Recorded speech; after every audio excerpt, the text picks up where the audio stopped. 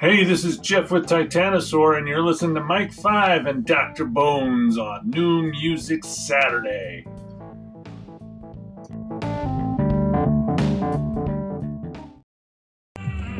Everybody's naughty and freeze finish.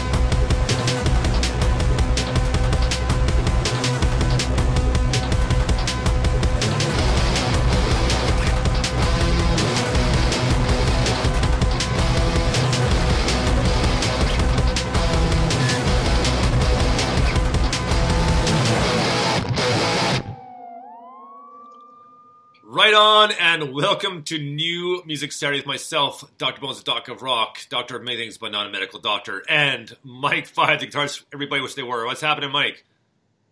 I'll tell you what, I feel like you should go 1 week, right? Just go and see if you can get like an actual, medical license. See if you can, I bet like there's a University of Hawaii or something that'll give you one in like a week, and then you can come on air and you can go, it's the Doc of Rock, and I am a medical doctor. And I'm like, wow, oh my god, that's amazing.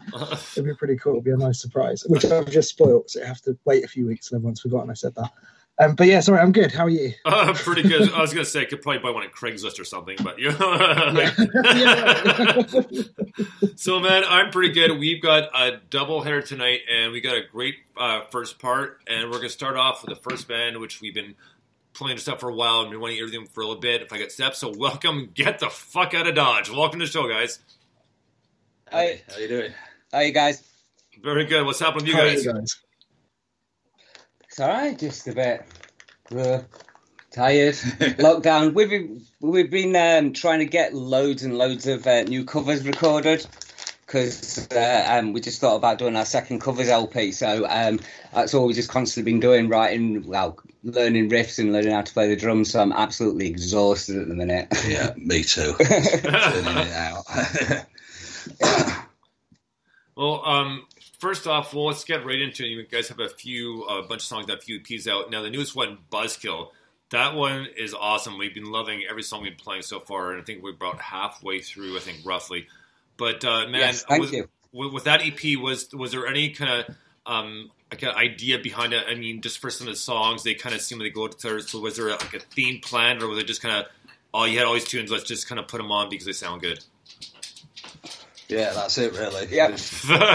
I'm just a riff machine. Just keep pumping them out. Ren writes the words, and that's it. If it sounds good, then it goes on. Yeah, we don't waste anything. We're just constantly just doing stuff, and I mean, James just sends riffs across, and then I'll listen to them. Sometimes rearrange them, drum over the top of them, write the words, and then we're onto it. It's like we just don't want to stand still. So we just keep bringing stuff and doing stuff, because when I'm not got something to write or to record, I just get bored.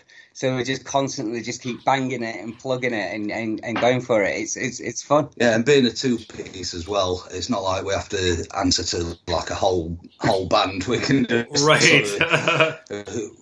We've known each other for like 25 years, so we can tell each other to fuck off if we don't. If something sounds shit, then we'll say it. We're not going to like pussyfoot around. I was genuinely surprised when I found out you're a two-piece. Like, I'm really bad at, like, people send us obviously like all the EPKs and stuff, and I do it as well when I send stuff from my own band, but I never actually read them. I just press play, and if I like it, then it's like, oh, that's cool. So I had no idea, and then I think Bainesy mentioned it. In fact, no, one of you might have tweeted it when we played. Well, I was talking about. Well, no, what noise? One of them but it's tweeted. just like, oh, go on, sorry. I was gonna say one of them tweeted it. And then I think I forgot to tell you, I hadn't told you yet. And we were off here like, did Joe like, he's like, yeah, it's like, holy fuck, man. It's like, so I wish I could have had that reaction, like, better than the one he did like when we were actually live on air. I mean, that's the thing is like, I can go through recording, but I won't find that part of the off-air banter, which sucks. I mean, that one was a lot better. Like, if I had known, I would have had something like great recording going, holy shit. I mean, I was genuinely surprised. So, I mean, what was the reasoning behind that? No, actually, I was about to put words in your mouth. What was the reasoning behind that? There wasn't. I mean, it's all been a bit of a whirlwind, and it just sounds like, you know, when bands just try to be fucking cocky and then make up bullshit about themselves. I mean, our backstory is kind of like that. I mean, how this kind of started was I was just driving back from a holiday in Cornwall, coming up to my 40th birthday, and I thought, you know what? I'm going to learn how to play drums before I'm 40. It's one of them things, I had to pick between skateboarding and learning how to play drums, and my balance is shit. Right? So I totally went for drumming, and it was just to learn how to play drums. But we kind of, James has a lookalike, and I play in a band called the Friends of Batman. And I was just playing my phone at the time, using like different sort of noises and stuff on my phone. And the drummer ended up leaving, and I ended up drumming. And literally, this was 2 months after I decided I was going to learn how to drum. So I'd actually played a gig 2 months later from never playing drums ever. I mean, it was all right. It was just another punk band, so you just fucking hit shit, you know. But then I'd done what I wanted to do before I was 40. I'd pissed it, man. I'd properly hammered it. It was like, what the fuck, right? If I've played the drums at a gig, I can say I've played the drums. So I then just thought, do you know what? I'm going to form a band, and we're going to release an album before I'm 40. And I was with James, I've known him for forever, and I was just like, should we just do a band? And he's just like, yeah. Let's just do it. And I just said, it's going to be called Get the Fuck Out of Dodge, and you're going to play bass. I mean, we've got a love for Death from Above. So that's kind of where you know, the idea would have stemmed from. Yeah. But at the time, it was just, you know, fuck it, let's just form a band. Ren's a twat for things like that, though, as well. Anything he puts his mind to is like, I want to build a website from scratch. I've never done it before, but then he'll fucking do it. Or with the Friends of Batman, I said, I want to make a documentary, because we split up for a while, and I said, I'd like to make a short documentary just to sort of cover what we've done. And then he learned how to edit and stuff like that, and ended up making like an hour and 20 minutes long documentary. I love it. I mean, we talk about like work rate and output, right? Like, you know, people just, there are certain bands, I think, at the moment, certain people that just like seem to do stuff every 10 minutes. It's like, oh, a new track for you. Like, whoa, where'd that come from? But you guys, I feel like you're like that. You've got loads of energy. You know, you're getting stuff out. You mentioned you've done the covers. You've got the EP album. I suppose it's an album, and it's got about 11 tracks, but they're all about 30. Yeah. It's the length of an EP, but enough songs for an album. We should just invent a genre for it. Well, I mean, that's a good question. So I think we've sort of we've referred to you as I think garage punk, garage rock. I'm sure we've said like sleaze rock. I think I called you Princes of Fuzz once or something like that. But how would you describe yourselves, or who are your influences as well? Like, who do you listen to? I can't put it in a genre. No. I mean, it's got the punk mentality, but I don't really like punk music. You know, I'm a massive punk fan, but I'm just all about the high energy and just kicking the shit out of a drum kit and screaming, because I'm not a singer. I'm not very good at holding notes or anything, but I'm all right at shouting. So Ren sings because I can't play bass and sing at the same time. It's necessity. Really. Problems and sing though. I mean, that sounds impossible to me. Okay. We didn't have any expectations about what we were going to sound like or anything. You know what sort of stuff that we like, and we just sort of went into it and just saw what happened really, and it just came out, and then we just got into the groove of it. True story. The first practice we did.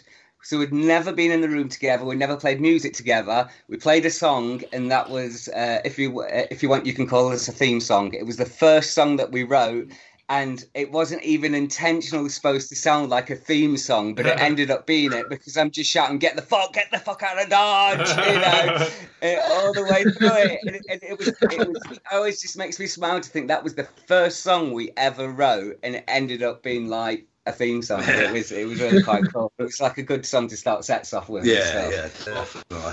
Well, like Ren says that he's not a fan of punk, which is why we've got Trying Not to Be Punk is the most punk thing I've ever done on the album, but I love punk, so I'm sort of shoving things in his under his nose saying, "Have a listen to this." So I think he'd got the sort of Pistols kind of image of punk, which I love the Pistols, but the punk covers so many different things that there's something for everyone. I mean, I mean, musically, we love everything. You only have to look at the covers that we're recording at the minute, and it's going from Meghan Trainor to Blondie to who else was we? Rocket Man. Yeah, version of Rocket Man. So yeah, Trainor, it's really quite cool. And we're hoping to put in a Winnebago Deal song. I've already laid my drum tracks down for Manhunt, so I'm just waiting for James to do the bass to it. Yes. Oh man, I love that. Yeah, but because I mean that's a band that I know the name. I remember being at a Reading Festival and seeing Winnebago Dio and thinking, "Who the fuck?" and not actually seeing them. And only until you mentioned that we sounded like them that I went and listened to them, and I was proper blown away. I was just like, it's just, this is the music I like, and it's just mad, frantic, shouting, screaming, and it's punk. Yeah, it'll be in a punk genre. I've got to the age of 41 and didn't realise that punk's probably got the most subgenres of a genre. Than anything else. There is so many, and there will be somewhere where I'll fall into punk, but it was just certain bits of punk. Nah, weren't bothered. I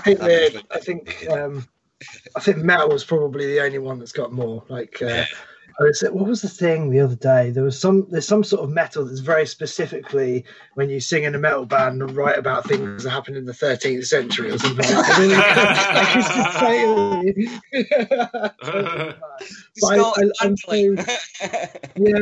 But I'm so pleased that you guys like Winnebago Deal. Like, they're one of those bands. I love punk. Bainesy and I both love punk, and I grew up listening to tons of punk. There's a record shop not far away from where I used to live.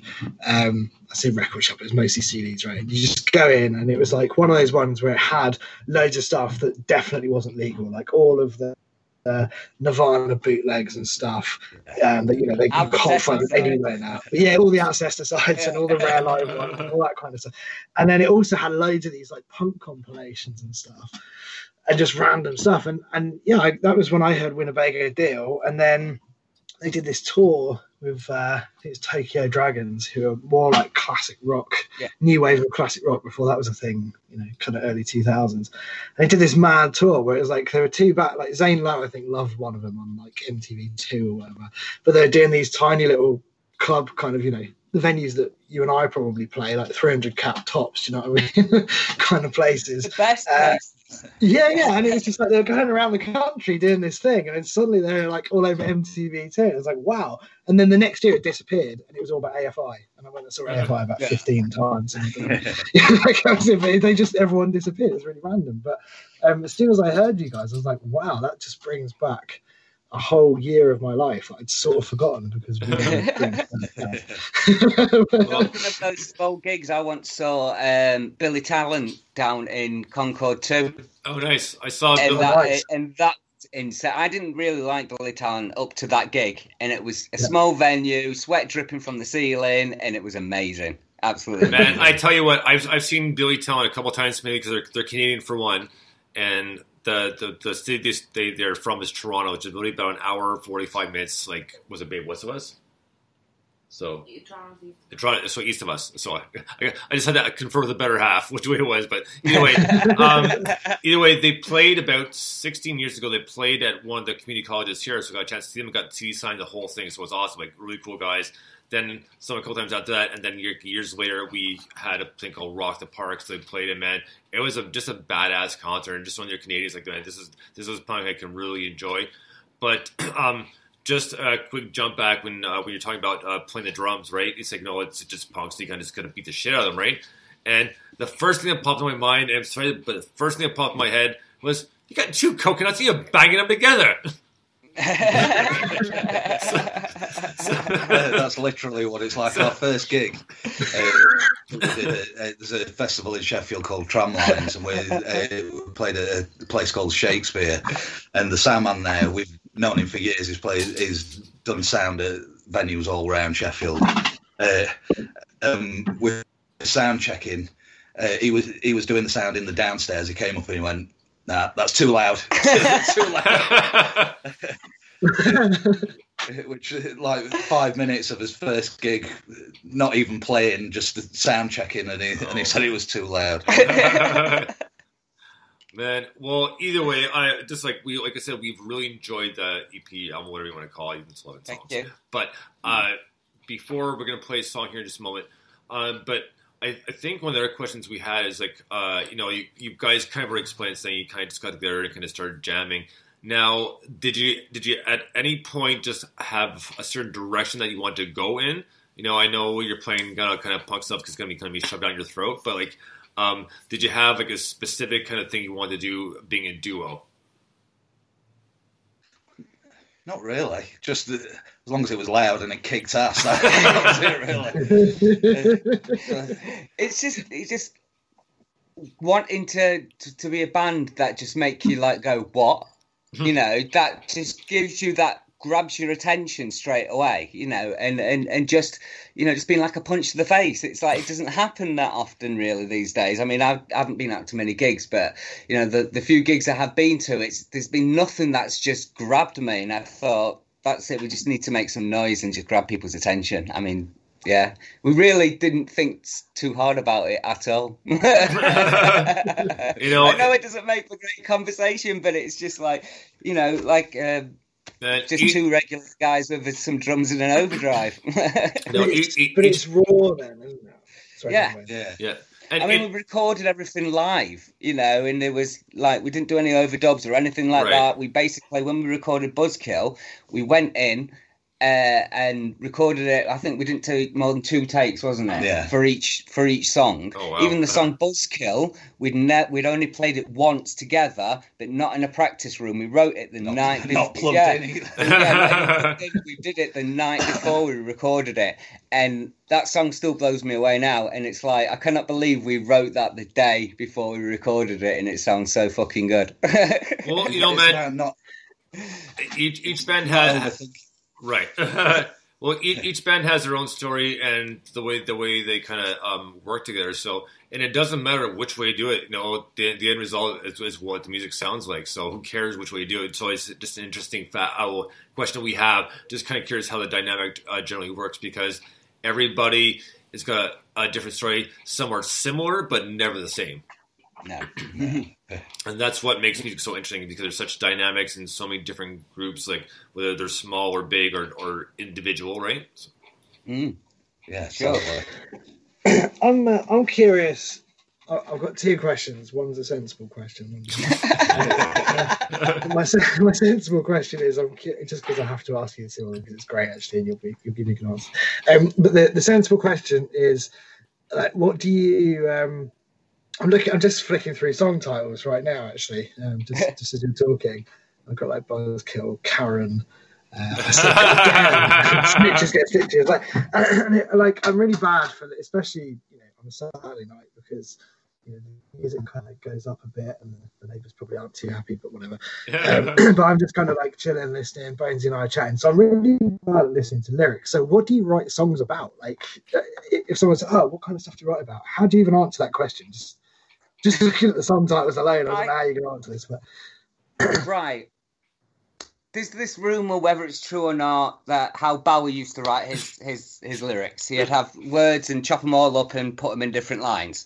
yes, So I kind of write in that form. I think of just a line or a phrase or a saying or just nice words that I like. So then I store all these different words up that I like and how they sound, or a sentence, and then I form those into songs. So when I come to write the melodies, I'll listen to the music and I'll kind of just make stupid noises, blah, blah, blah, blah, blah, blah, you know, and then like that's where Karen came from. It was like, Karen, oh, something that sounds like that. So then I got the word Karen, and then it all came round it. So I kind of fit words to sounds, and then that kind of forms a song. So you know, it's not about one thing. There could be two lines that are related, and then another two lines that are related, but they're not related to each other. So it's Right. you know, I just like nice words that sound nice together, if you know what I mean. But some of them do have kind of meanings, but nothing's actually right. I'm going to sit down and write about this. I find that really, really difficult. It's like Go Vandals, isn't it? We were talking about this before we came on air. The Go Vandals was actually South Central when we started playing it. Oh, wow. It fit with the Go South Central, Go South Central. Yeah, and I thought, well, yeah. I'm not from South Central, and, you know, to be honest, I fucking don't know where South Central is. You know, I'm South Central bad with what? geography. So, It's in the LBC, right? yeah. Yeah, right. It's hard. You know, it's hard. So, being, yeah, it's hard being Studio Double G, right? Yeah. So I thought I couldn't sing that. So I had to change it, and it just happened to be at the time of the sort of all the unrest and stuff we had here over Black Lives Matter.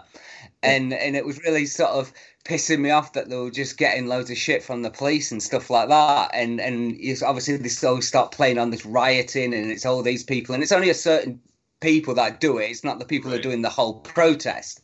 Mm-hmm. But yeah, it was just like, go Vandals, go Vandals, you know, like a kind of pushback type thing. So that's where that kind of came from. So that was like a real thing that happened. But yeah, it was that's how I had to change some words, and it just came from that. You know what? There are some great. Sorry. No, go ahead, Mike. No, Mike, go ahead, Mike. Go ahead. I keep talking over you. I was just going to say there's a great. I can't remember if it's on a documentary or what, but I saw these. There are clips. You can probably get it on YouTube where there's Ozzy Osbourne in the studio, just kind of making noises over the riffs that the band make and coming up with melodies and trying to kind of figure stuff out. And then he wasn't really. I think he wrote a few songs in Black Sabbath, but mostly it was the bass player, it's Geezer Butler, right? So he would then take these kind of melodies and these noises. He just sounded like he was fucked, basically. He just sounded completely wasted, right? Making kind of thing, right? Singing these things out, and then Geezer Butler would go away and go, I'm going to write about climate change. Just like and this whole like essay to that melody. And you go, all right. So it's just fascinating listening to like, and it's a great. I got like a load of Doors albums on CD with. I think they re-released them and they had like loads of stuff at the end, like outtakes and stuff. And on Morrison Hotel, there's about 8 versions. Of Roadhouse Blues, where it's just Jim Morrison trying out like different, you know, like Jim Morrison's got kind of the quiet voice and then the growly voice and then the kind of poetic. There's him trying out different things, different words. There's a band trying out different kind of versions of it. He sounds fucked as well because he was completely well, man. But it's just fascinating, like hearing, like it's a similar thing, right? You kind of make the noises form them, and it becomes a story. Then it becomes a thing, doesn't it? With us being a two-piece, I really see the importance of trying to get a good melody, because there's only 2 of us, you know, and there's a massive space that we need to fill. So I might, you know, I'm not the greatest drummer, so I'm keeping something steady, and then James is doing his bit, but then there needs to be that bit that's missing from the guitar. So, you know, that's why I try to write melodies that kind of flow a little bit different to what the music is, just to try and, you know, fill it out to sound like there's more stuff there. Right. Get them earworms going. Yeah. I love it. I love it when people make really noisy music and it has loads of great melody in it. I think that's fantastic. Well, just a couple of things. We're going to get to our first song. We had a good segue, and then Mike had a bunch of words to say, kind of ruined it, but it's okay. Sorry. No, man. I'm just playing. I'm just playing with you. But no, I'm glad that you mentioned some of that stuff because first off, just talking about the different versions of Morrison Hotel. I don't have CD anymore, but there was a live CD, and it was pretty much all doors. And there was one song where it's Morrison and Hendrix, right? But there's one song, I'm not going to say it on here because it's kind of graphic and he's kind of just kind of winding up a little bit. He's like, blah, blah, blah, and I'll tell you off air what he actually says because it's a little too graphic on here. But just speaking of trying to make sounds and melodies, I automatically think of Jonathan Davis from Korn. Oh, yeah, man. Right? Yeah. Does that sort of thing. Scats, doesn't he? Yeah, exactly. And to the opposite end, we have Mike Patton of Faith No More, Mr. Bungle, Tomahawk, all those other bands where he's just done, and pretty much he just goes, I just kind of write what I write. I don't have a specific idea in mind. I kind of just go with it. And they're good tunes, but you listen to Ghost, like, yeah, there's really no meaning behind it. It's kind of just like, whatever, it sounded good, so we'll put it down. I love it. He's a genius. He's a god, Mike Patton. You know, ever since I was, you know, tiny, I've you know, loved Faith No More, and you know, he did the monster, didn't he? In I Am Legend. You know, he's incredible. It's some of the stuff that he's done. I mean, one of the songs I actually wanted to try and cover was, is it God Hates a Coward by Tomahawk? Yep. That's a fucking tune. Oh yeah. I don't know if we could play that, but it's fucking amazing. You know, you could try actually. You know, it's probably easier would be Mayday. Mayday. Yeah. I'll have a listen. Try and find it. Cool. Just you'll come up on YouTube guaranteed right away. You'll be fun on YouTube. No Don't commit to anything. But and there's also no, you can't. No, it's so annoying. Like, when you're on the video, right, I can see your lips moving, and then they stop, and then there's a delay before they start again. So I keep interrupting you. It's not intentional. I'm just going to stop looking at you. I was going to ask if I had time to ask my silly question. Yeah, of course, go for it. So my silly, it's not really silly. I think it's a really serious philosophical matter. But what it does is it gives me and the people listening a chance to really get to know how you think. So I just want to know, right, is cereal actually soup? What? Well, because you... Because you eat it. It's cheesecake. I'm not when following you really break it down, it's difficult to say what the difference is, I think. Do you have a sweet soup? But not all cereal's sweet, though. That's really deep. Yeah, we're waxing philosophical here, eh? Like, can you imagine though? All right, love. I'm just gonna have some soup for me lunch, and you come back in and sit down with cereal. They'll be like, "You've lost your mind." I have to have a bowl of shreddies for lunch. I think. Soup is warm. Cereal tends not to be unless you're being special. I'm glad you said that because you can get cold soup. Yeah, gazpacho is cold soup, isn't it? Yeah, it's tomato soup. Yeah, it's cold tomato soup. Definitions are blurring, right? It's like when does a stool become a table? When you really start to think about that, it's like, hang on a minute. Like, people can't sit on it. What about how big? What's the like? You sit on a stool, didn't you? It's like, I've sat on a table. You know. Stools I'm sure I've fed my kids off a stool once. Yeah, exactly. Oh, here's a question. How do we go from music to food? I don't know. That was a flawless, like seamless sidetrack right there. So we are going. Who doesn't eat their breakfast or their soup whilst listening to music? I mean, that's well, when I think of breakfast, I think bacon. So, is bacon soup? No, that doesn't. Yeah. No, maybe the grease is, but you know. All right, so we're going to take a quick little break here, and we're going to play a song off the new EP called Buzzkill, and we haven't played this one yet. This one's called Go Vandals Go. Dig this. Vandals, go, go, Vandals! Go, Vandals, go, go, Vandals! Go, Vandals, go, go, Vandals! Go, Vandals, go, go, Vandals! Keep the lights, these parties compromise. Selling up and yeah, shit out bar. Such a low blow, yeah. Subliminal. Take the cheap shots, go for the win. Hit the lights, these parties compromise. Hit the lights, these parties compromise. Short shots, straight up represented. Then straight fuck the other 10. Go Vandals, go, go Vandals! Go Vandals, go, go Vandals! Go Vandals, go, go Vandals! Go Vandals, go, go Vandals! Hit the lights, these parties compromise. Can't remember this is fake army. I can fake shot, watch, I'm just rejected. Take a seat, it's gonna be riding. Kill the lights, these parties compromise. Kill these lights, these parties compromise. Stay sharp, not apologizing. You can stop, yeah, now you're ahead. Go Vandals, go, go Vandals! Go Vandals, go, go Vandals! Go Vandals, go, go Vandals! Go Vandals, go, go Vandals! Go Vandals, go, go Vandals! Go Vandals, go, go Vandals! Go Vandals, go, go Vandals! Go Vandals, go, go Vandals! Right on. We are live again. And that was Get the Fuck Out of Dodge was Go Vandals Go. And actually literally just finished tweeting the song because it's short, but it's a great tune, and that's what we love about this album is they're short and sweet and they go straight to the point.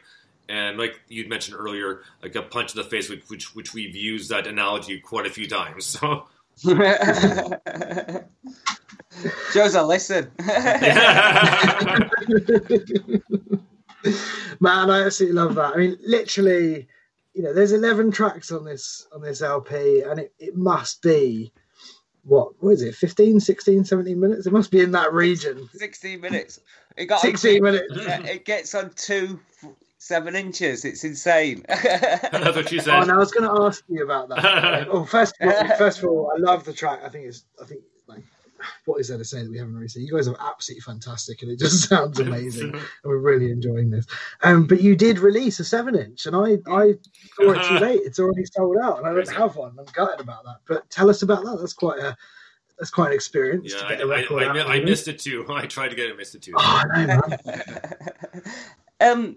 It's one of those things that we value physical stuff. MP3 streaming is all good and we all use it and it's accessible, but to me it's just something that the computer spat out once you finish recording, and it's nothing special. It's your music, but it's nothing special. So we tried just to make an effort to make something, because every other release we've done, we've just made it ourselves in our houses. Right. So like the first album, I got some tapes and just basically dubbed them on my home stereo. Then we did the covers album, and I was just going to do it as MP3s, but one of the people that likes us, a chap called Glenn, said, "Oh, are you doing it as a cassette?"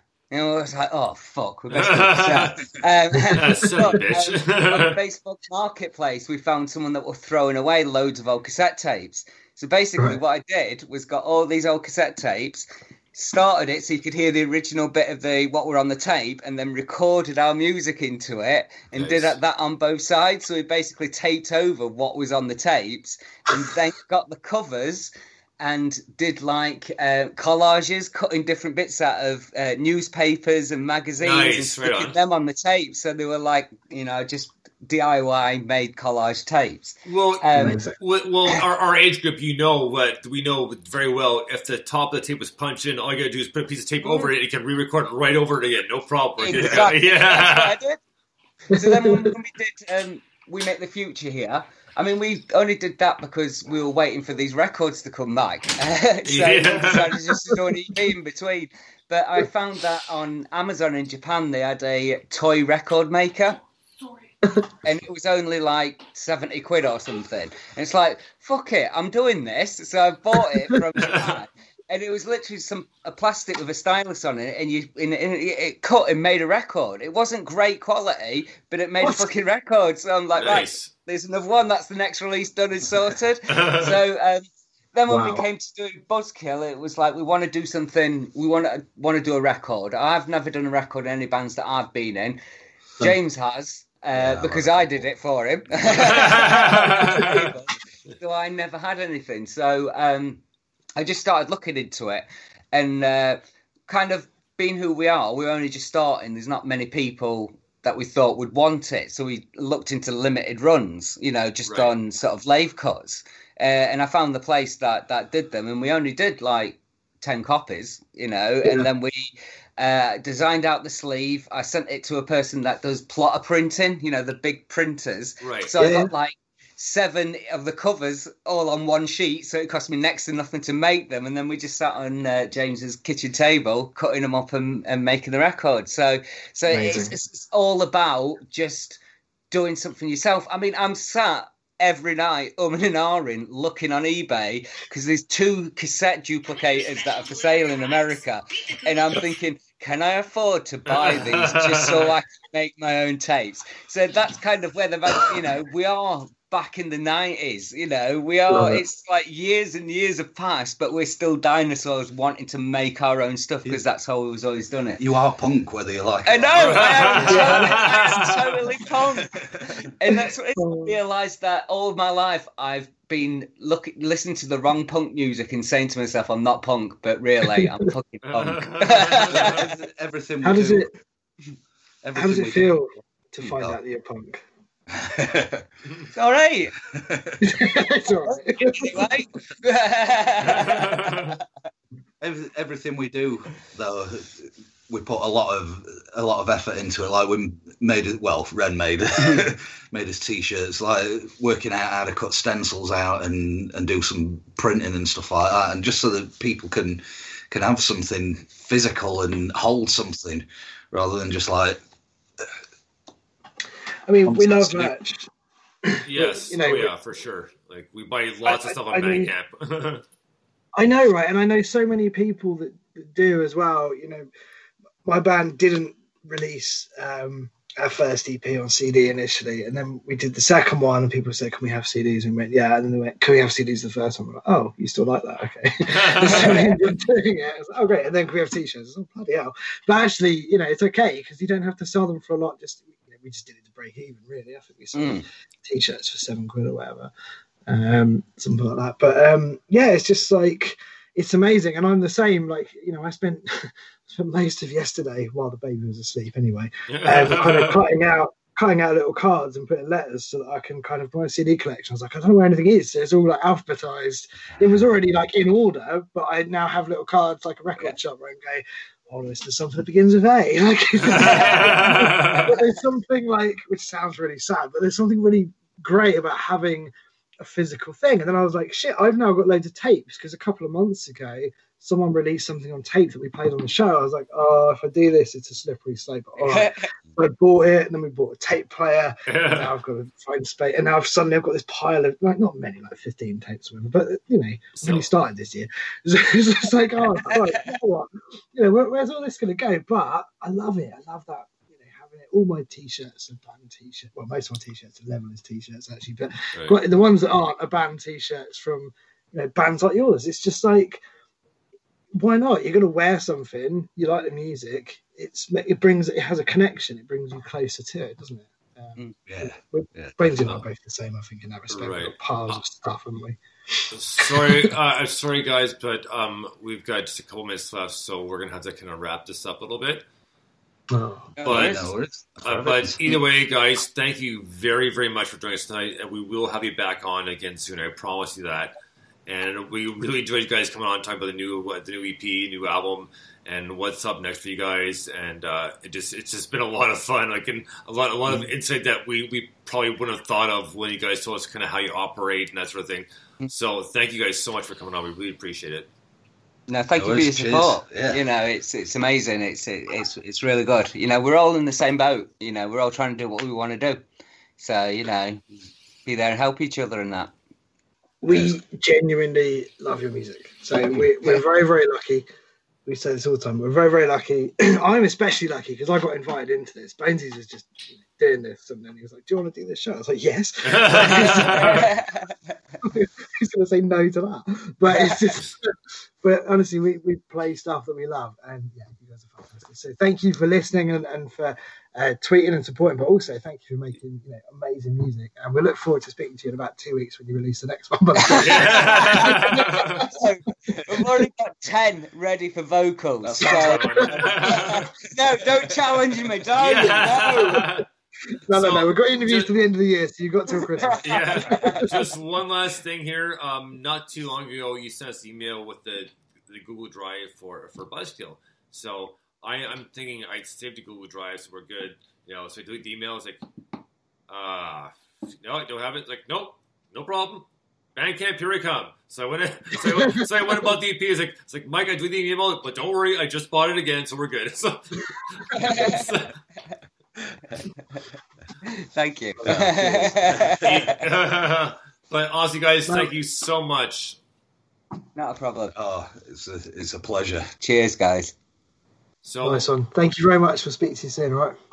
Take care. Yeah. Take care, guys. We'll talk again soon. Thank you again. See ya. Bye-bye. Bye.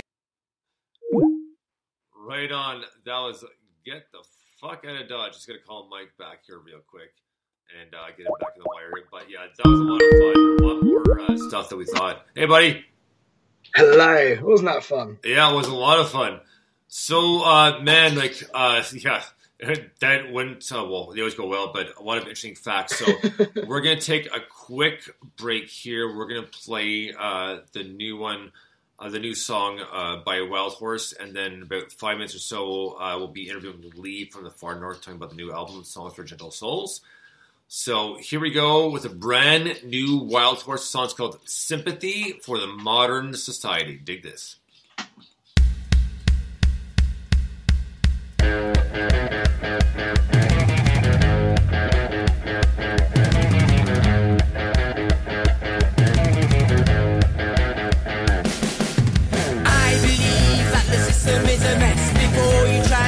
Just look at the facts.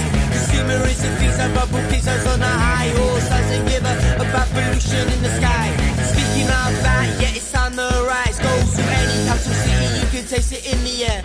Politics is breaking up families. I guess John was wrong when he said, love is all you need. It's not working.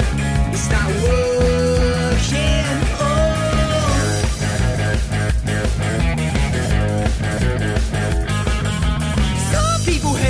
For the colour of their skin, cause the origin or the culture that they bring. And if you don't believe that these people still exist, you can find them every Friday night in your local Korean, eating Asian food with Indian bits or have that apple saying. The multiculture is here to stay, and if you don't like it, you can. It's not working. It's not working. Societies are working. Societies are working. Societies are working. Societies are working. If I hold my ground for a little bit, will that stop me from leaving? Hold my ground, ground, ground, ground.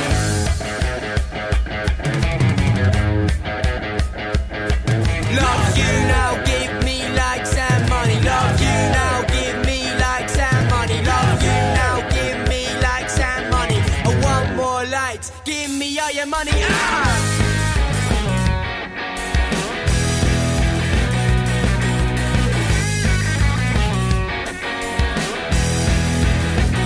And if I hold my ground for a little bit, will that stop me from leaving? Oh, my ground, ground, ground, ground. You can't wear makeup, you're a boy. You can't have short hair, you're a girl.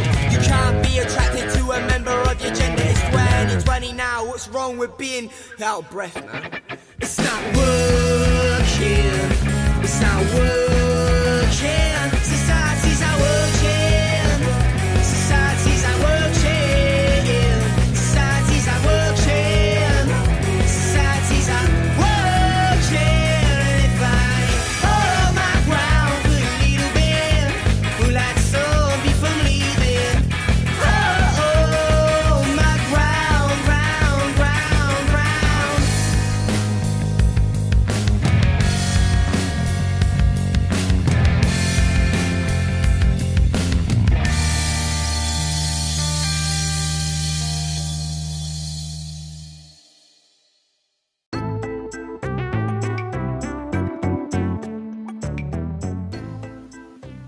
This is Nick from the band Pretty Voices. You're listening to New Music Saturday.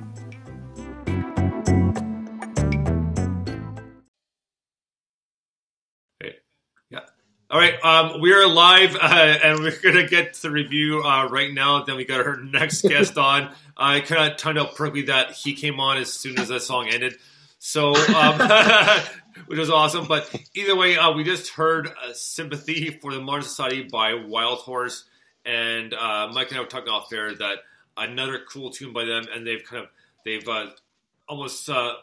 Well, they've come into their own stuff. They've switched up again, and it's kind of like a ska reggae sound, but it was a kind of perfect fit for the kind of in between this and our next interview.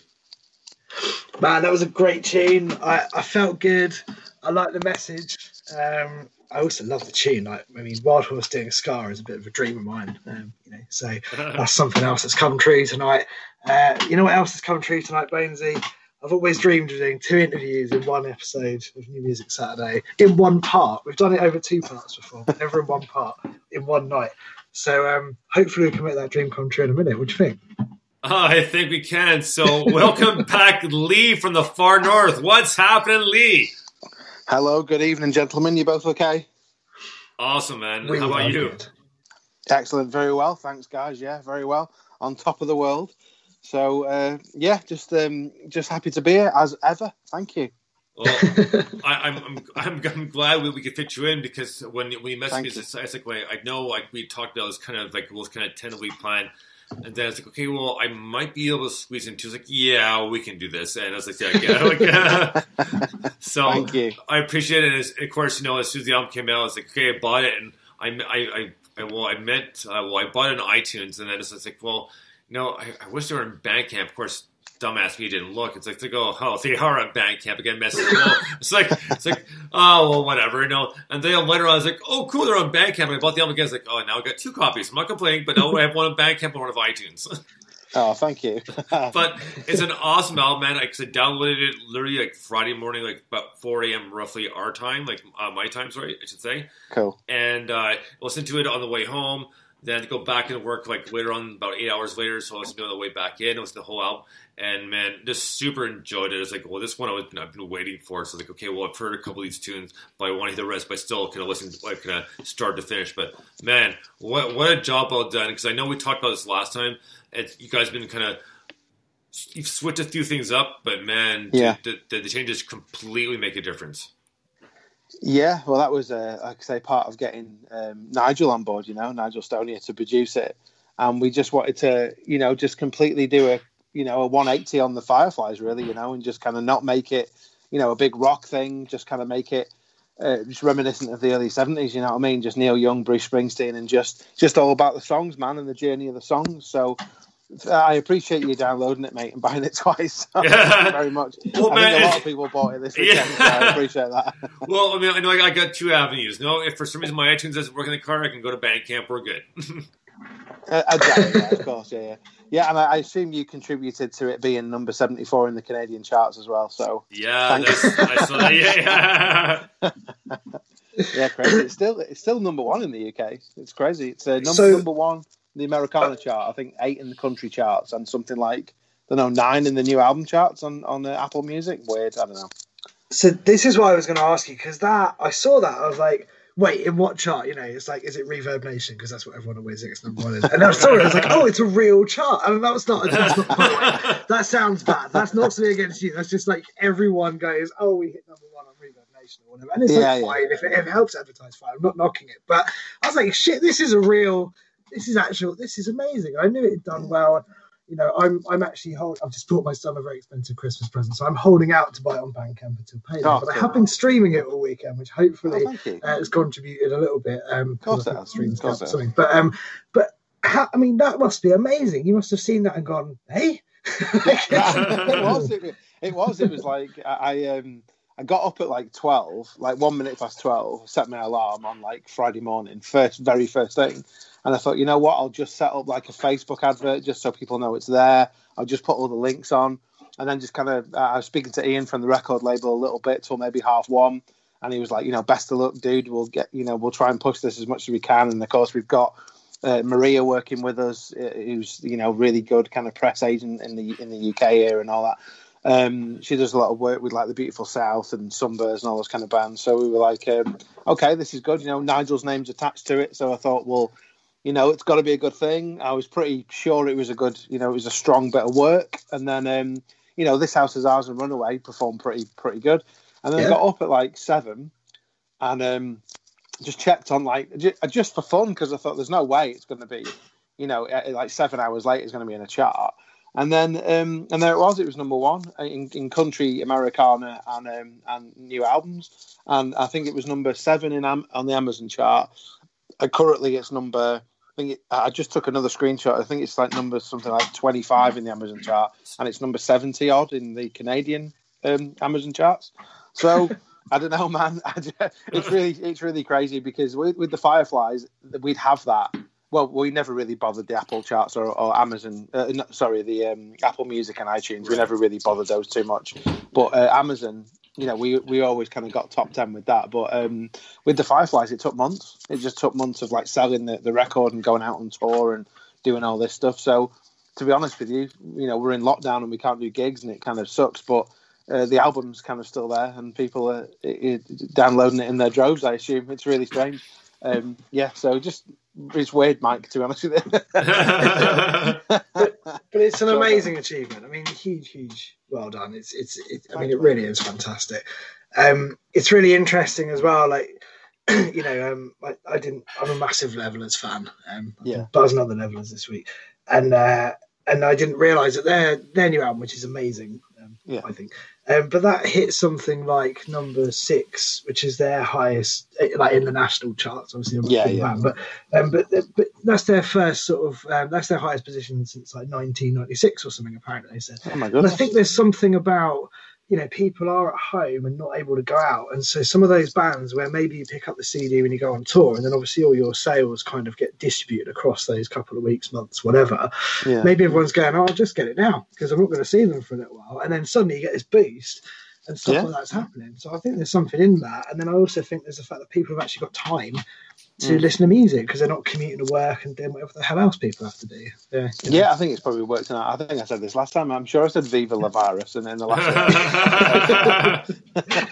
and then they come out the vaccine and you're like, oh no. I know, yeah, exactly. So I think it definitely has worked to our favour actually. But I just hope it's a slow burner as well. I just hope people enjoy it, in a year, couple of years. Hopefully I've pretty much wrote the second album now, so we're obviously chatting about getting in the studio in a year from now, after we've toured in the summer.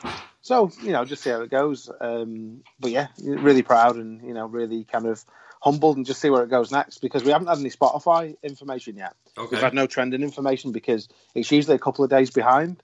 So I'll be sharing that maybe tomorrow. So I literally don't know how many downloads it's had on Spotify streams or whatnot. But Apple and Amazon, it seems to be going good guns, and obviously Bandcamp. So appreciate that. It's all good. I do have Amazon Music. You should check that out as well. I've have quite a number of apps that way, just because. Depending on price, but also obviously each app offers something different, right? So it works for me, it works for me, I should say.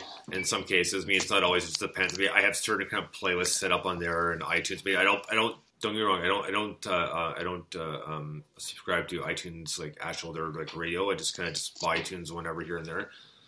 But either way, it has worked, and because of that, I've been able to listen to it the album a lot, like Mike has. I still listen to it back and forth to work, and walking around with the headphones on and plugged into my phone listening, and I was like, and even though I'm not like necessarily like writing down notes, I'm making mental notes, kind of trying to earmark sort of thing. Yeah. So, but yeah, man, like it's always good to have you back on. It's just kind of funny at the same time. It's like, we should Lee's now. How we've been pushing the hashtag NMSRs. We should hashtag NMS resident. So Lee's new resident, new resident of NMS. That's great, man. Like I did that tweet the other night because everyone was like saying NMS artists and whatnot, and I could, because we got the album coming out, I couldn't fit it in the bio of our Twitter or Instagram. So that's why I sent that tweet to you guys, just saying, sorry, I can't get it in the bio, but we are NMS artists for life or something like that. It's great. Oh no, and we appreciate it, man. We understand, so it's all good, Yeah. I mean, every time you guys tweet something, it just goes off. It's mad. It's like the success of your show now. It's incredible. It's always been successful, but now it's like it's really strong. You know what I mean? That's why I always put, like, when I put on Facebook before, and something like Canada's premier podcast or music show. I always put that because to me it is. You know what I mean? Because I've been listening to it for like 5 years, and like I love it, man. Absolutely love it. I know. I sincerely appreciate that, and sometimes because I'll tell MS, I say, no, listen, I said, you know what, this is amazing. It's so humbling, but almost kind of like. Not weird is the wrong word, but kind of it's like, wow, like this is getting really good to me. Like, don't get me wrong, I love doing this, and this is nothing I would rather do than this. But sometimes it's like, wow, it's like I said, it's humbling, but wow, man, that's a lot. And to the fact where we're getting close and kind of a household name, actually, because Mike can tell Mike can tell that pub story. It was about 3 years ago, Mike, roughly. Yeah. Where someone goes, do I know you? I was like, no, I think so. All right. And then he came back to me at the bar later. He goes, I recognised your voice. You're on that show, aren't you? I was like, oh, right, yeah. Love it. I love that, man. That's amazing. That was my favourite thing. I was like, oh, I'm famous for this. It's a great show. Great show. I love it. I've got something I've got two things I have to ask you. One is, now that you've had a chance to put it out there, breathe, relax, have you got a favourite track? Have you listened back and gone, actually, that's the one I like the best? It's funny, because I thought there was one track that didn't really make it, right? And I know it's the one you're playing tonight because I saw it on Bonesy's Instagram before, right? so there was one track that it just nearly didn't cut it because I don't know, man. I wrote it. I wrote it in the room I'm sat in now. Funny enough, as soon as we moved into this house, I wrote that song. It's really weird. So the lyrics to Stronger Together just kind of like meant a lot to me. And, sometimes when we're a little bit vulnerable, we're a little bit kind of like frayed, a little bit raw. So that kind of what, that song's all about. It's not, life isn't happy and life isn't Instagram and life isn't this happy ideal. It's sometimes it kind of sucks, but it's all right. It's fine. And they were the lyrics to it, really. And when we did it on the studio, there was like this vibe that it was like, the one kind of we hadn't finished it, but as it was a demo, we were still demoing it. It was like had this kind of like filler vibe that was like the one track that like wasn't as good as the others. It just was the runt of the track listing. And then as we built the track up and like we put some like Hammond on it and some more pianos and there's that lovely Gardener's World style. Remember Gardener's World, the TV show? There's like the guitar solo sounds like Gardener's World.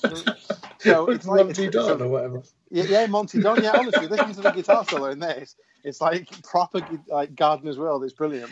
That's the most quintessentially British thing anyone's ever seen. It's really British, isn't it? See, I'm in the dark here because I have no idea what that show is. So totally. It's just like me and Mike watch it. Well, we don't watch it together. We're in different cities, but we watch it with a saucer and a little cup, and with our pinky extended as we sip away to Gardener's World. And, with scones and jam. Yeah, scones and very quintessentially very British, of course, with our umbrellas. And so there was just that one track that I was like, in the end, we all really liked it. We were like, what were we talking about like 6 weeks ago? This was the filler song. This is a great track. So me personally, Stronger Together. Yeah, I think it's really understated. It's just really nice. It's one of my best lyrics as well, I think. Well, should we say that it's like, yep, good old Sideshow Bob. That is pretty embarrassment that not knowing who Sideshow Bob is and tell you.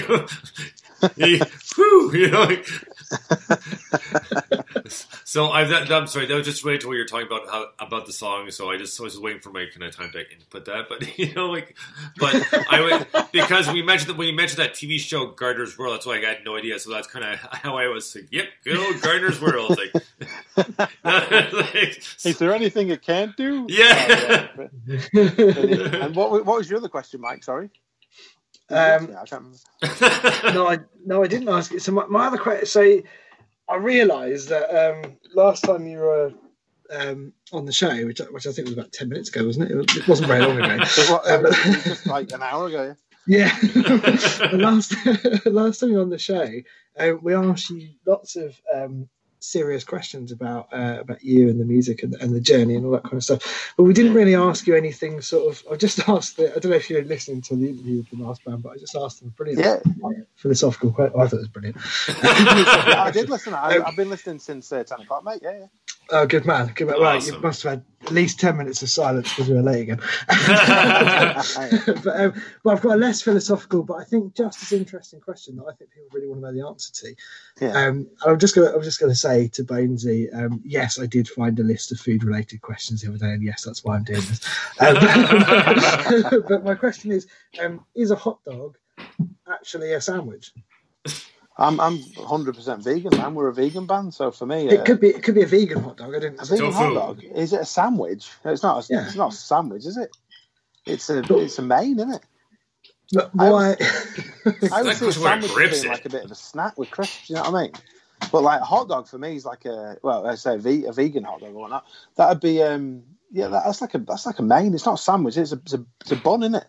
Yes. Sausage in a bun, that. Yeah, it's not. I wouldn't say have sandwiches for lunch. You just have sandwiches as a snack, because that's the most northern thing I've ever heard. Yeah. Well, yeah. I mean, it's just kind of like, it's a really light kind of. It's not much of a main, is it? Like, it might have a sandwich for dinner with some crisps and a bar of chocolate, but later on when you have your tea, you'd have like something proper. So you might have hot dogs, chips, and beans or something. But a sandwich for me is just like a snack thing, isn't it? I won't go out and order a sandwich. Take me out for tea tonight. We're having sandwiches. Yes. Get a loaf of Warburtons or something.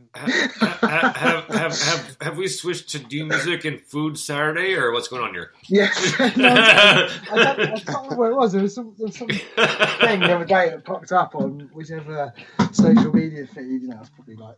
I was like, I'll read that. There's loads of questions about food. I thought they were quite interesting.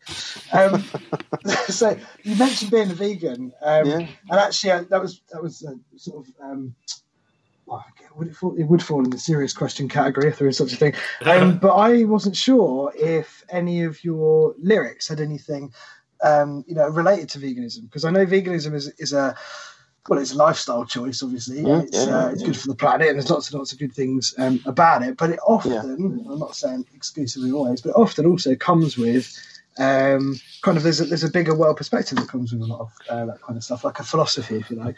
And I never asked you. And I remember you mentioned being vegan last time. I meant to ask you, and then we talked about probably something completely random. But I never asked you if that kind of fed into any of the lyrics or any of the themes in the songs.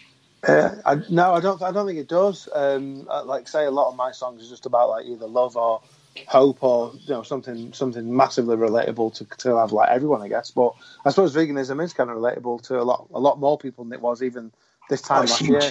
It's incredible.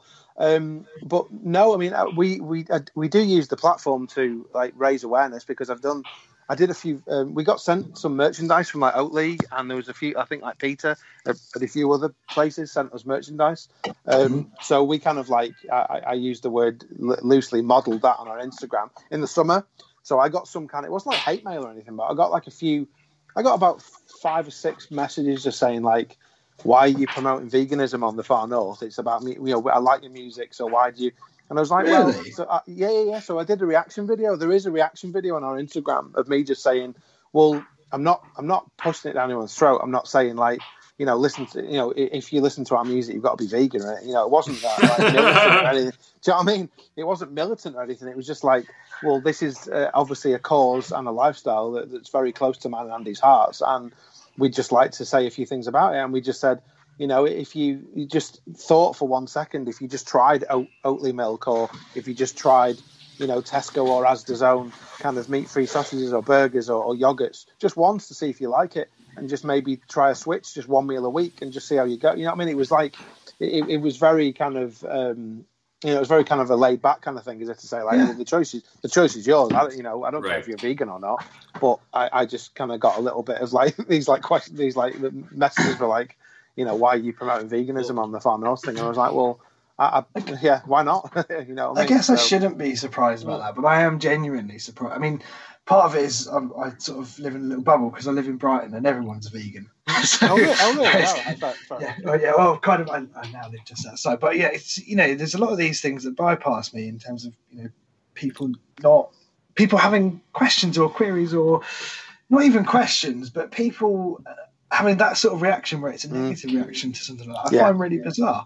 Well, I just think, what's wrong with that? Like I listened to a podcast recently, which was a blind guy talking to and about to other people, blind people, also about things that blind people experience. At the moment, apparently in COVID, there's this real thing on the London Underground where on some of the train networks, the guards and that will have like these plastic sleeves they put on so the blind person can hold their arm and sort of get on the platform or whatever. But for some reason, TfL don't have that policy on the London Underground, so it's really difficult for blind people to never get the London Underground. Now, I became accidentally a spokesperson for the blind. I was then telling people at work and other people that anyone who listen really, make sure you hear about the blind people with the pandemic and all that. And it's like I think you learn so much from different perspectives. Yeah, definitely.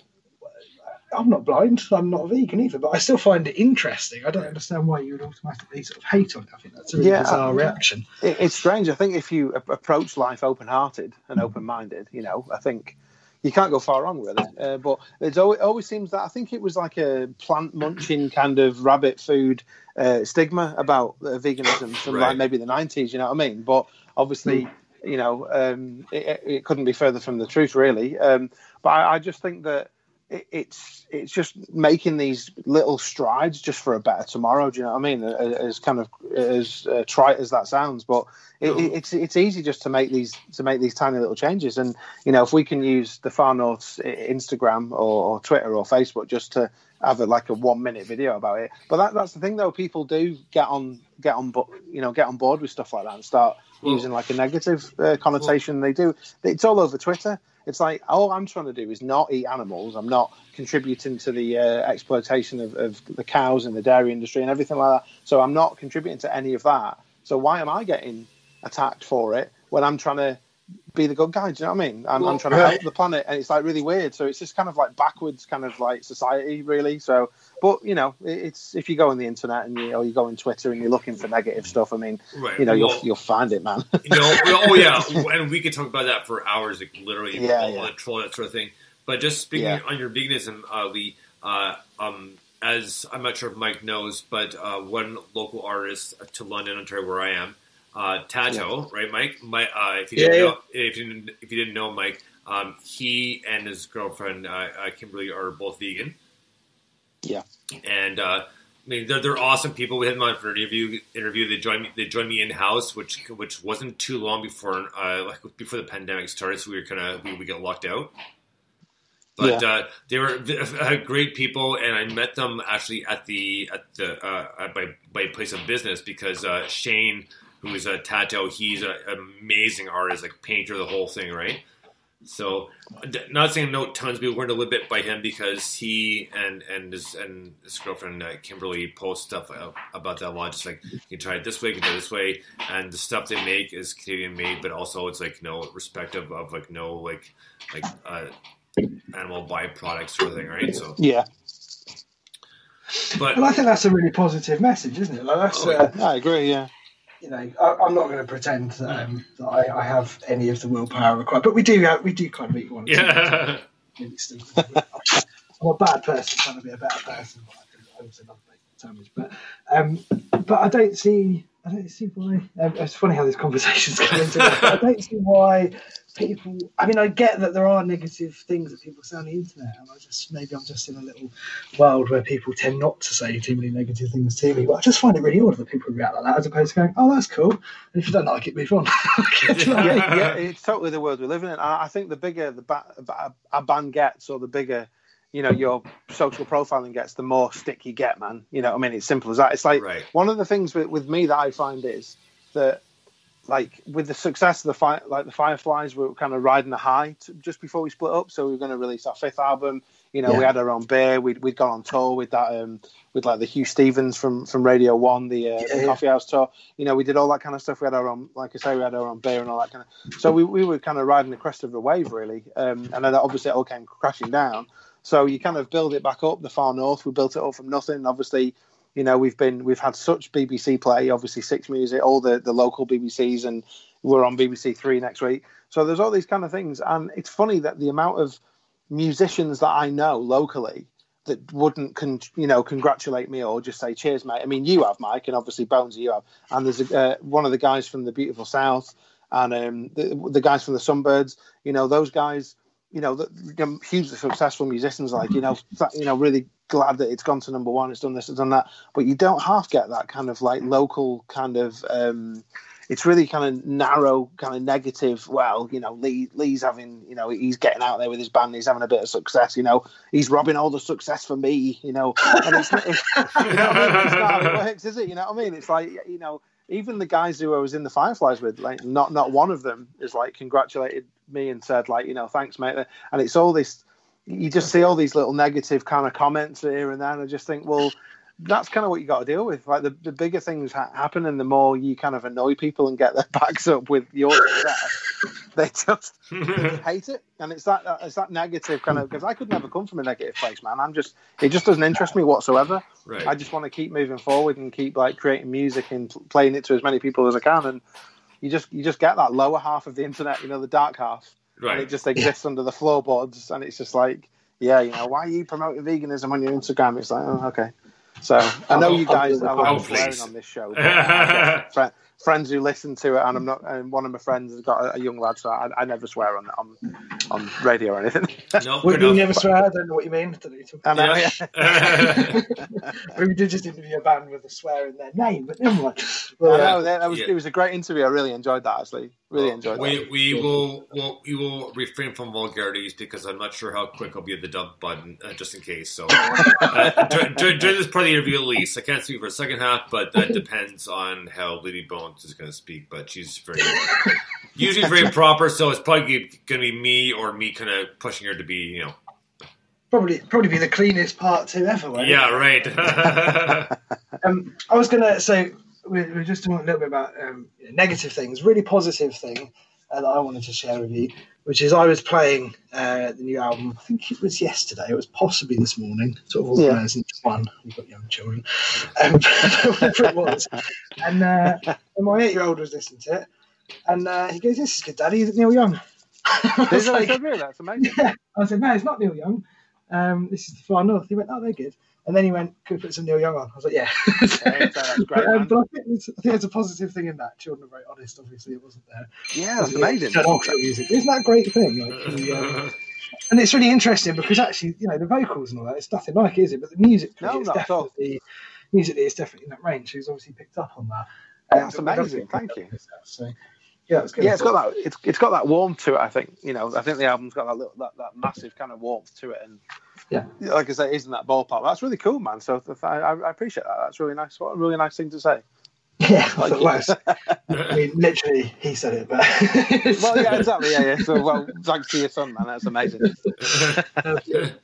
Who threw that? Him.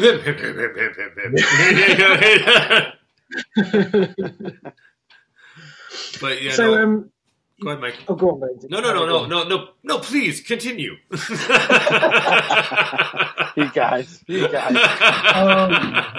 it's just you've done the album. You've now done the album. You've released the album. It's going to be difficult to tour, although, you know, vaccine, happy days. Hopefully not too long.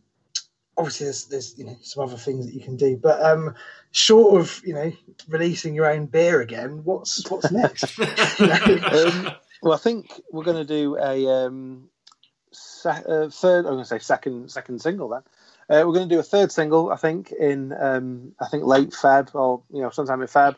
Then, all being well, a fourth single, because it's all about that radio player, isn't it?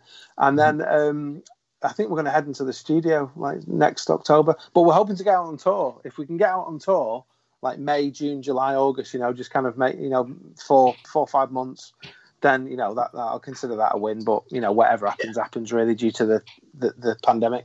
But yeah, hopefully, you know, get another single out, a brand new single out this time next year. You know, just hit the ground running with it, really. Because, I mean, obviously, we've still got another 6 days yet to find out if it's made any of the, you know, the actual national charts or whatnot. Yeah. So we'll just kind of see how it goes. You know, I always kind of doubt it, really, but you never know. Never know who's listening. But, yeah, just kind of, you know, keep going as long as we can, man. You know, and as quickly as well. Just get that second album kind of, you know, I'm not saying bang it out or anything, but Nigel has expressed an interest in working with us again. And I know our record label has said similar things. So, yeah, we'll just see how it goes, man. It's very exciting, though. It sucks that we can't go out on tour, though. It really is very painful that we can't. I can only imagine. You know, it's horrible. But, hey, we get to do things like this. So, it's you know, it's a win as far as I'm concerned, you know. Well, many people think this is better than a tour. It is, well, way better, mate. I do this every night coming there. We will definitely leave February wide open for you to leave for the next single, so get thanks, man. to keep your residency up to date. So yeah. It's like there's loyalty cards. You get a free coffee if you do this fun. Yeah. Oh, it's amazing. I've got to do another free. Free vegan latte. Oh, I can't wait. Yeah. Very good. I think to be honest with you, I mean, it's a strange world that we live in, but I'm sure, you know, things will start to go back to a version of normal soon and all the rest of it. But I think you touched on it earlier. This is an album that's got real longevity. So I don't think it's about, you know, today, tomorrow, this week, this month, this year even. I genuinely, this is one of those albums. You got CDs, haven't you? I know CDs on Bandcamp, so I'm going to grab one. Yeah. A couple of weeks, but I can see that being one, you know, put off the shelf. Just, you know, every now and again, let's put the final. It's that kind of thing. It's, you know, it's got longevity, which I think is great. That's nice to hear. Appreciate that. Well, yeah, that's kind of the point as well. It's like, you know, our manifesto is to not be part of the zeitgeist. You know, it's just to not really sound like it was made now. Like we, you know, if people think that Songs of Seattle Soul sounds like, you know, 1971 or it sounds like 2031, then, you know, it's one of them, isn't it? It's a little. We've tried to make it a bit timeless cognitively. But yeah, just hopefully people will enjoy it for minutes to come. You know, it's all good. It's a beautiful record. It's a beautiful. Well, thanks, man. You know, you mentioned earlier, Lee, that you kind of had, I guess, maybe kind of a theme to it to some degree, but when, you know, I just looking at the titles, like, I mean, obviously listening to the album a few times over, but looking at the titles too, is like, well, it kind of slowly kind of melts together, especially when I see a song like 1994 is like, oh man, I remember how old I was in 1994, right? But that aside, I mean, what a good flowing album, because, you know, it's like, and even the song titles, man, it's just perfect arrangement, because like right before Grace, and then 1994, you know, 1994, Kurt Cobain passed away. There's a lot of stuff. I mean, it's a great tune, but you know, I thought, unfortunately, I wasn't trying to be, but I kind of went just a little bit morbid. It's like, well, you know, this happened, that happened. It's like, man, but still, but a great tune. And what pretty much what I was getting at is like I said, we talked about a little bit earlier, but was the initial plan for this album like themed, or was it just we're gonna write the songs and see if I can arrange it to make it make sense?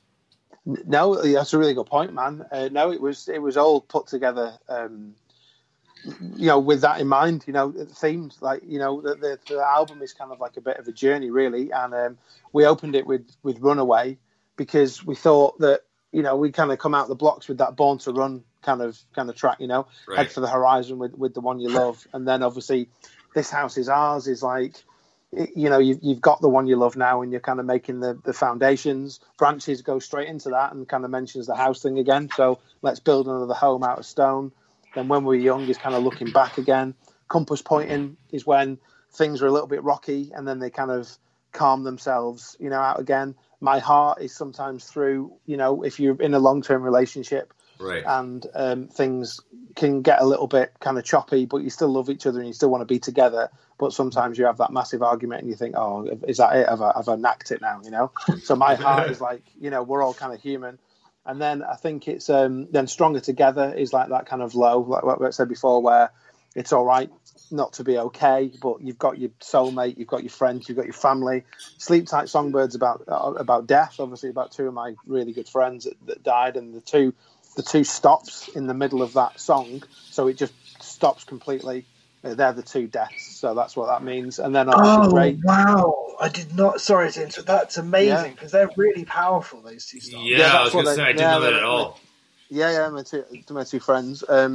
But I've got one of my other friends who he's probably listening now, Matt, if he's listening.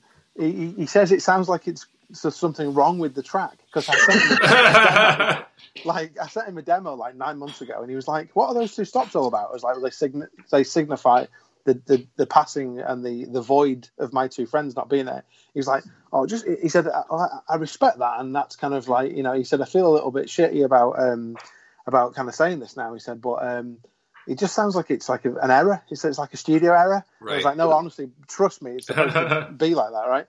And then obviously Grace is the kind of rebirth. You know, youth isn't wasted on the young kind of thing. So that's the rebirth, and that kind of goes into like a bit of a, you know, it's a very euphoric kind of ending in Grace. Right. Then obviously 1994 is a bit of a weird one because I only wrote that like, I don't know, maybe a year and a half ago. So it's one of the newer songs on the album, because we went in to record it a year and a half ago. So it was literally just as we went in there. And 1994 was the last good year before life went terrible. You know, like I was 15 in 94. So Oasis came out. I picked the guitar up and started writing songs. But the year after, I left school and got a job and started working full time. So 94 was the last like youth laden year for me. Do you know what I mean? It was like the last sunny year before... Yeah, you know, bills and kind of you start thinking about renting and mortgages and all that kind of stuff. So 94 was like, it's kind of about that. And Gentle Souls is just that kind of acoustic ending that like a lot of like albums have, where again it's like everything's on the table, but I think it'll be all right. You know, hope and love will kind of conquer all, it'll win out. But that is it. That's the theme. They're the ups and downs and the deaths and the rebirths and the love and the home and all that. So it's a concept album, really. No, and that's what makes it so great, because I was 15 in 94. Like I said, that's when Kurt Cobain passed away. Yeah, but in the same year too, like I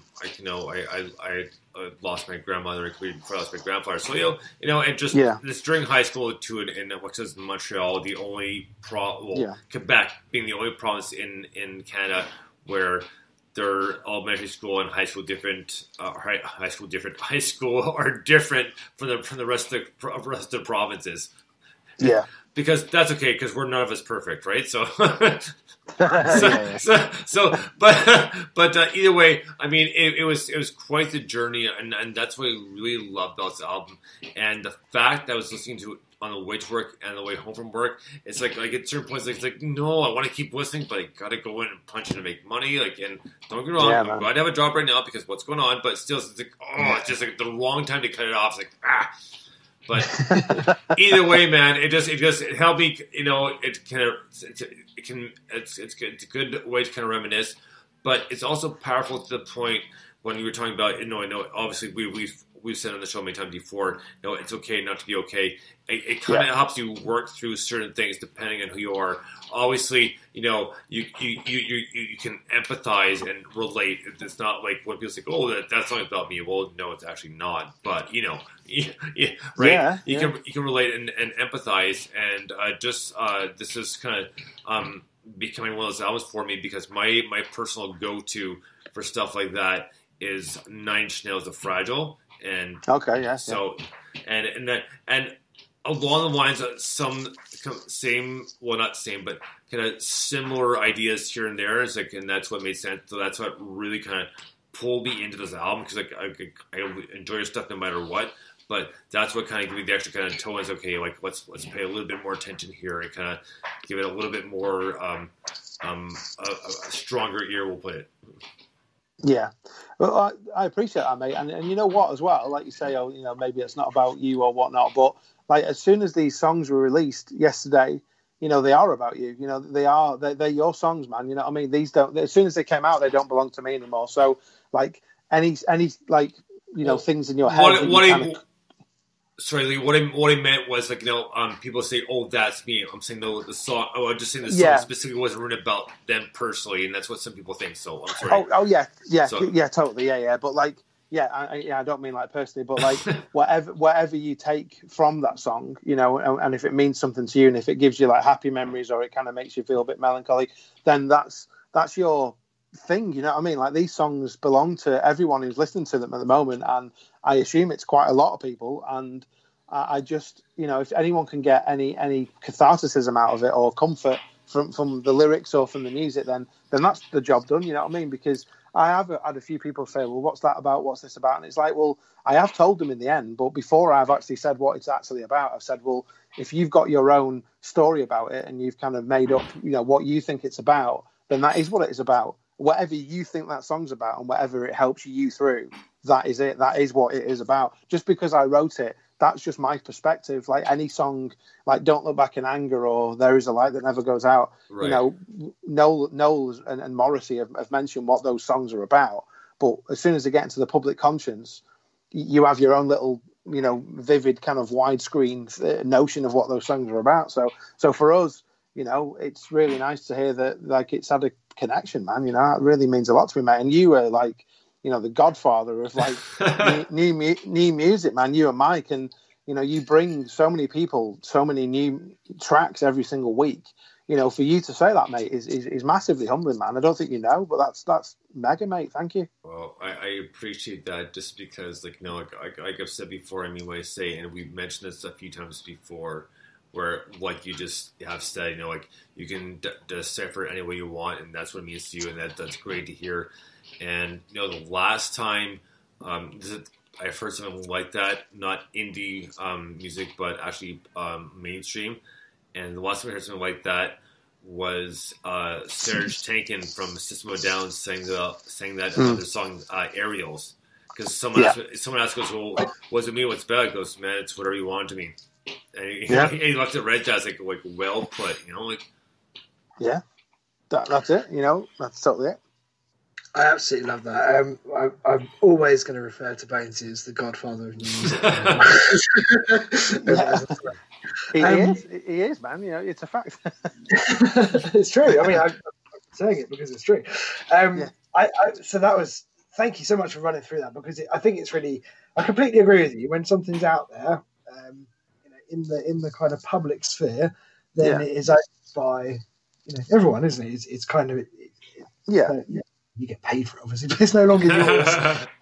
It really, the meaning and the interpretation of what people take from it. But it's really, really cool to hear you just talk through and take the waves in that in that kind of album flow. Fantastic. I heard a thing. This is not really a technical question. As always. So I heard this thing where someone was saying, if you, no matter who you are, no matter if you're the biggest music aficionado, we're all album people, I think we would sort of call ourselves. But if you go look on your iTunes, the chances are that every single album, or the vast majority of albums on there, you would have played the first 4 songs more than any of the others. And part of that is you start something and then you go and do something else or whatever. And part of it is because we do have a sort of, that's why people used to release EPs. We have a sort of, or still do, in fact, don't they? We have an attention to that.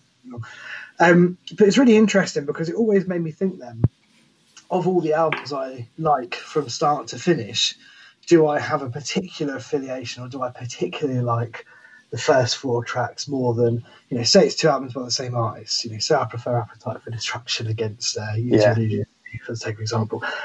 Actually, those first 4 tracks, like on Use Your Illusion 2, you've got some pretty awesome tracks actually in those first 4. It's like Civil War, 14 years, Yesterdays, and Knock on Heaven's Door, the first 4, isn't it?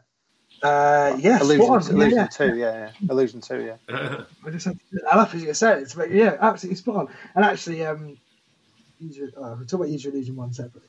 But then you look at Appetite, right? So that's the very, very strong. Like Welcome to the Jungle. It's so easy. Night Train Out to Get Me. Amazing. And you're like, oh, actually, there is something in that, because I don't know. It's just one. Correlation is obviously not equal to causation, but there is something in there that I think may be true. The more you do that, the more you go through. It's so easy. Yeah, there's something. Yeah. I think there's something in that. And the reason I say that is because I've probably already in the last couple of days played the first 4 tracks of your album more than others because in my case, because I get distracted by stuff or the car journey ends where I'm doing it or whatever. It makes me want to keep going back and listen. So there's something in that track list order, if you like, that I don't know if intentional or not, but that's a solid 4 songs as well. So I really do think, like I said earlier, there's longevity in it, because there's little things that people will pick up on, subconsciously, and they will keep going back to it, I think. Yeah, I think there's probably some truth. I've never heard that like that concept or that theory. To be fair, I thought you were going to say the theory about track 7's the best track on every album. You know that one? like Keith Richards had said it or something, or I'm sure he said like track 7 on every album is the best one. And I started looking, and I was thinking, no, that's not true at all. Not. But no, definitely not. No, I don't know, man. I always listen to him like pretty much. If I'm in the car, obviously it just continues. So if I get out on track 5, I get back in, it's still on track 5 or whatnot. And when I'm listening to stuff on like Spotify or CD at home or vinyl, obviously vinyl you got to turn it over, so it's always track 1, really, isn't it? It's always the first. But so for me, really, I don't know. I never thought about that. But now I'm thinking about, because I mean, albums are all front loaded. I remember Slash and Axl Rose were talking about Appetite, and they say they front loaded it because they said the first side, obviously after Out to Get Me, it's Mr. Brownstone and Paradise City. They said the first side was front loaded, and they hid some of the like more ballady stuff, obviously Sweet Child of Mine and Rocket Queen on the second side, because they thought, they were touted as this massive dangerous rock and roll band, and people would be like, how come there's some like kind of softer song? So they hid them exactly. So they hid them on the second side, but yeah, that's a really good theory. I'm kind of thinking like 10 by Pearl Jam. I'm thinking of obviously like Born to Run and Harvest and Nevermind and all those albums. What Story Morning Glory and stuff. So yeah, maybe. I mean, What Story Morning Glory? I think all the singles were like the first 4 tracks, apart from some might say. So yeah. I think that's right. And do you know what? The first time I heard that, I went, nah. No way. I listened to stuff all the way through, every album. And then because iTunes has got that little counter, take this as much. So because it's got the little counter, I looked at it and I was like, shit. I am that guy. Everyone is that guy. Okay. It's true. Sorry, go on. So I was going to say real quick. Please, can I finish? No, yeah, sorry, mate. I hate to talk over. No.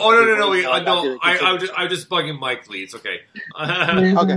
But I was listening to. I wasn't listening to it, but I just kind of checked the stats on iTunes on the album, and there's like stars next to some of the tracks for some reason. So I don't know why that is, because obviously I bought it off iTunes, which is absolutely ridiculous because I've had it for a long time. So I bought it, and I kind of looked because I've never played it. Obviously, I'm not going to play it on iTunes. But it says maybe if I buy sound better. Yeah, exactly. Yeah. It's like for some reason there's like stars next to the track. So like there's a star next to Runaway, one next to Branches, one next to When We Were Young, and it's like, why? I obviously haven't put those stars there. Are they the tracks that have been listened to most? I don't know. Nice. Weird. But yeah, I don't know. Strange. Very cool. All right, well, we are going to get to the song that, thankfully, Lee, he has the option, said viewer's choice because we're doing the interview. So we talked about a song just a little bit ago, not too long ago, first part of the interview. But this is a great tune. So this is The Far North and Stronger Together off new album, Songs for Gentle Souls. Think this.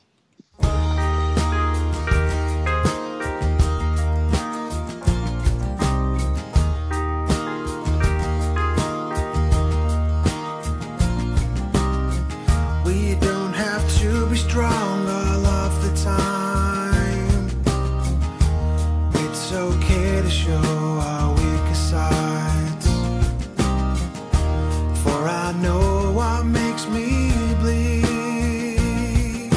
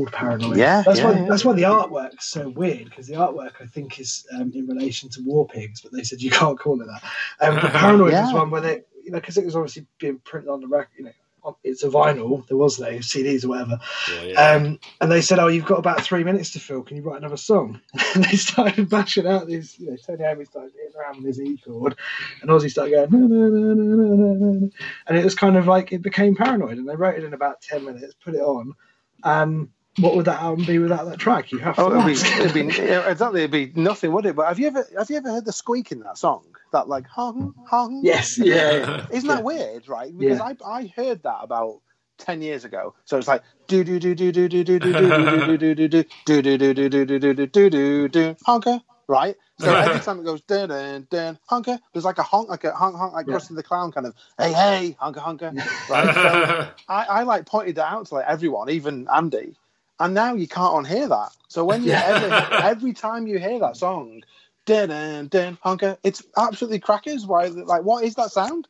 I have what no is that? idea, but I know the noise. I've had the same conversation with so two of my weird. friends for like. But like, you 15, Google it, 20 and no one years. mentions it. There's no like, what's that sound in Paranoid? It's like, I thought I was paranoid. I thought I was going crazy, but it's there. It's definitely there. It's really, really weird. Oh, I thought you were paranoid about Paranoid. Yeah, paranoid about Paranoid. I hate to shut this down, but we're out of time. Oh man. So, Lee, man, thank you so much for joining us again. We will have you back on in February with a new single. Thanks, buddy. Thank you. But, man, awesome album, and thank you so much for joining us again. I really enjoyed it. Like as soon as it come out, I was like, I'm going to buy it right away and listen to it like ASAP. Thank you very much, mate. I appreciate that. You know what? I thought it was only coming on for like 5 minutes, though, so it's been quite nice, really, because I thought that you were only doing 2 hours. So I just thought that at 5 to 11, I thought I've got 5 minutes to chat about. No, man. Yeah. I just thought, he must be, because obviously you said that Lady Kim's doing the second. So I just thought, it's only like it's a short show tonight or something. So I thought I've literally got 5 minutes to kind of like have a bit of a chat, and here we are an hour later. So it's been great. Thank you, man. Well, man, exactly. We wouldn't do that to you. We can. No, of course not. Exactly. Yeah. Thanks, We'd only mate. be able I to ask appreciate you one question about What a jip. Yeah, vegan hot dogs. Yeah, it's been great. Thanks for having me on, mate. Yeah, I look forward to it very much, and keep in touch on social media, guys. I always retweet your stuff and like your stuff, and I love to share it every Saturday night when you always put your thingy out, your teaser out. All right, Lee. Well, man, you have a great night. Thank you so much for joining us. You're very welcome, gentlemen. Have a good one. I'll speak to you both soon. Absolutely. We'll talk soon. Thank you. See you, gang. Bye-bye. Good night. All right. Well, part 2 done with an interview with Lee. I'm going to come back here real quick here. But that was a lot of fun. Hey, buddy. Hey, well, that's a dream come true, isn't it? Yeah. No kidding, and pretty flawless there too, man. We had a great time with both parties, both Lee from the far north and get the fuck out of Dodge. But Mike, we have one more song with you two tonight that you're going to be taking part of, and then we'll be back with part 2 in 50 minutes with myself and Lady Bones. So we are playing brand new Ron Bo. It's called "Praise the Lord and Pass the Ammo." Dig this.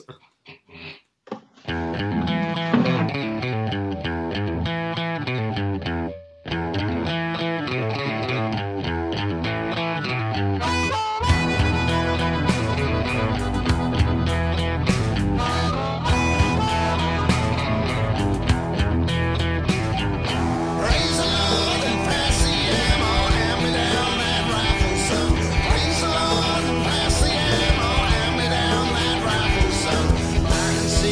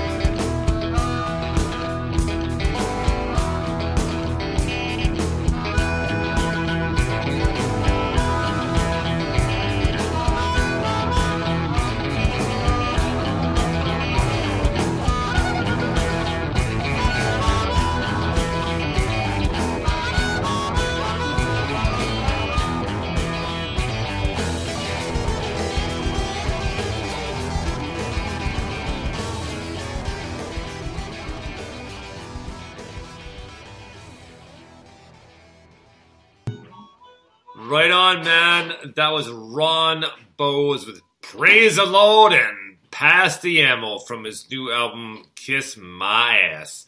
And there's a picture of the donkey on it, right? But what a great tune. Very bluesiest rock and roll. And, obviously, Mike and I were talking about off air, a couple breakdowns that sounded like Dave Navarro from Jane's Addiction. So a little bit of Jane's Addiction influence there, even though it wasn't intentional. That's what it sounded like. But what a great tune that was, man. Awesome way to finish up part one. Man, that is an absolutely fantastic tune by Ron Bowes. Again, I mean, I feel like I said it every time. Yeah, exactly, right? It really is. That's genius. The guitar riff on that, it fits really well with obviously just talking to the far north. It's got that kind of Americana, Southern rock kind of feel, isn't it? Which is great. His harmonica playing is so good. He's such a good blues harp player, and I can't believe it took me so long to realise that, because I always zoned in on the guitar, and then whatever that track was, like maybe it was about a year ago now, he released something. I was like, hang on a minute. he's done quite a few since. He's bloody brilliant. Yeah, absolute star.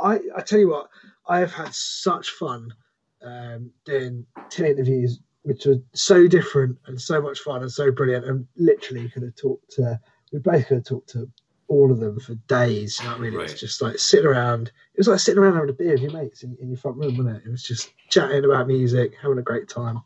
Oh, I adored it. So yeah, it's been amazing. I think I mentioned at the beginning, but I'm obviously not here for part two. I've got a family commitment that involves me getting up very early, which is going to really suck. So the beautiful, the talented, the amazing Lady Bones is going to sit in. So I was going to ask you a question, because obviously we've interviewed everyone, but I've never interviewed you, Bonesy. So I was going to ask you, do you think she'll do so well that she'll end up replacing me?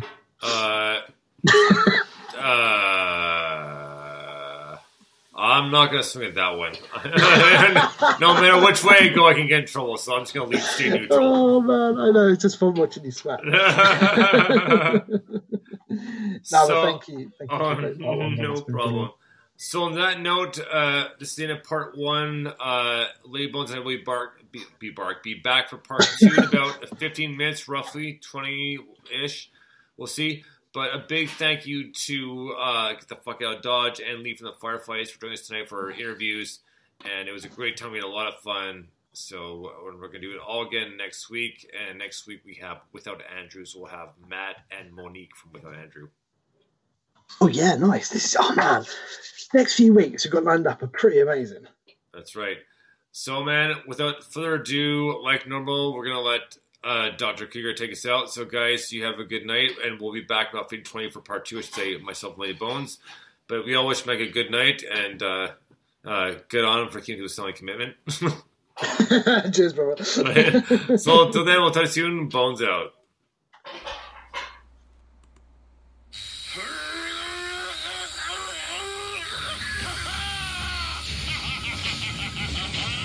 Memory banks of the supercomputer.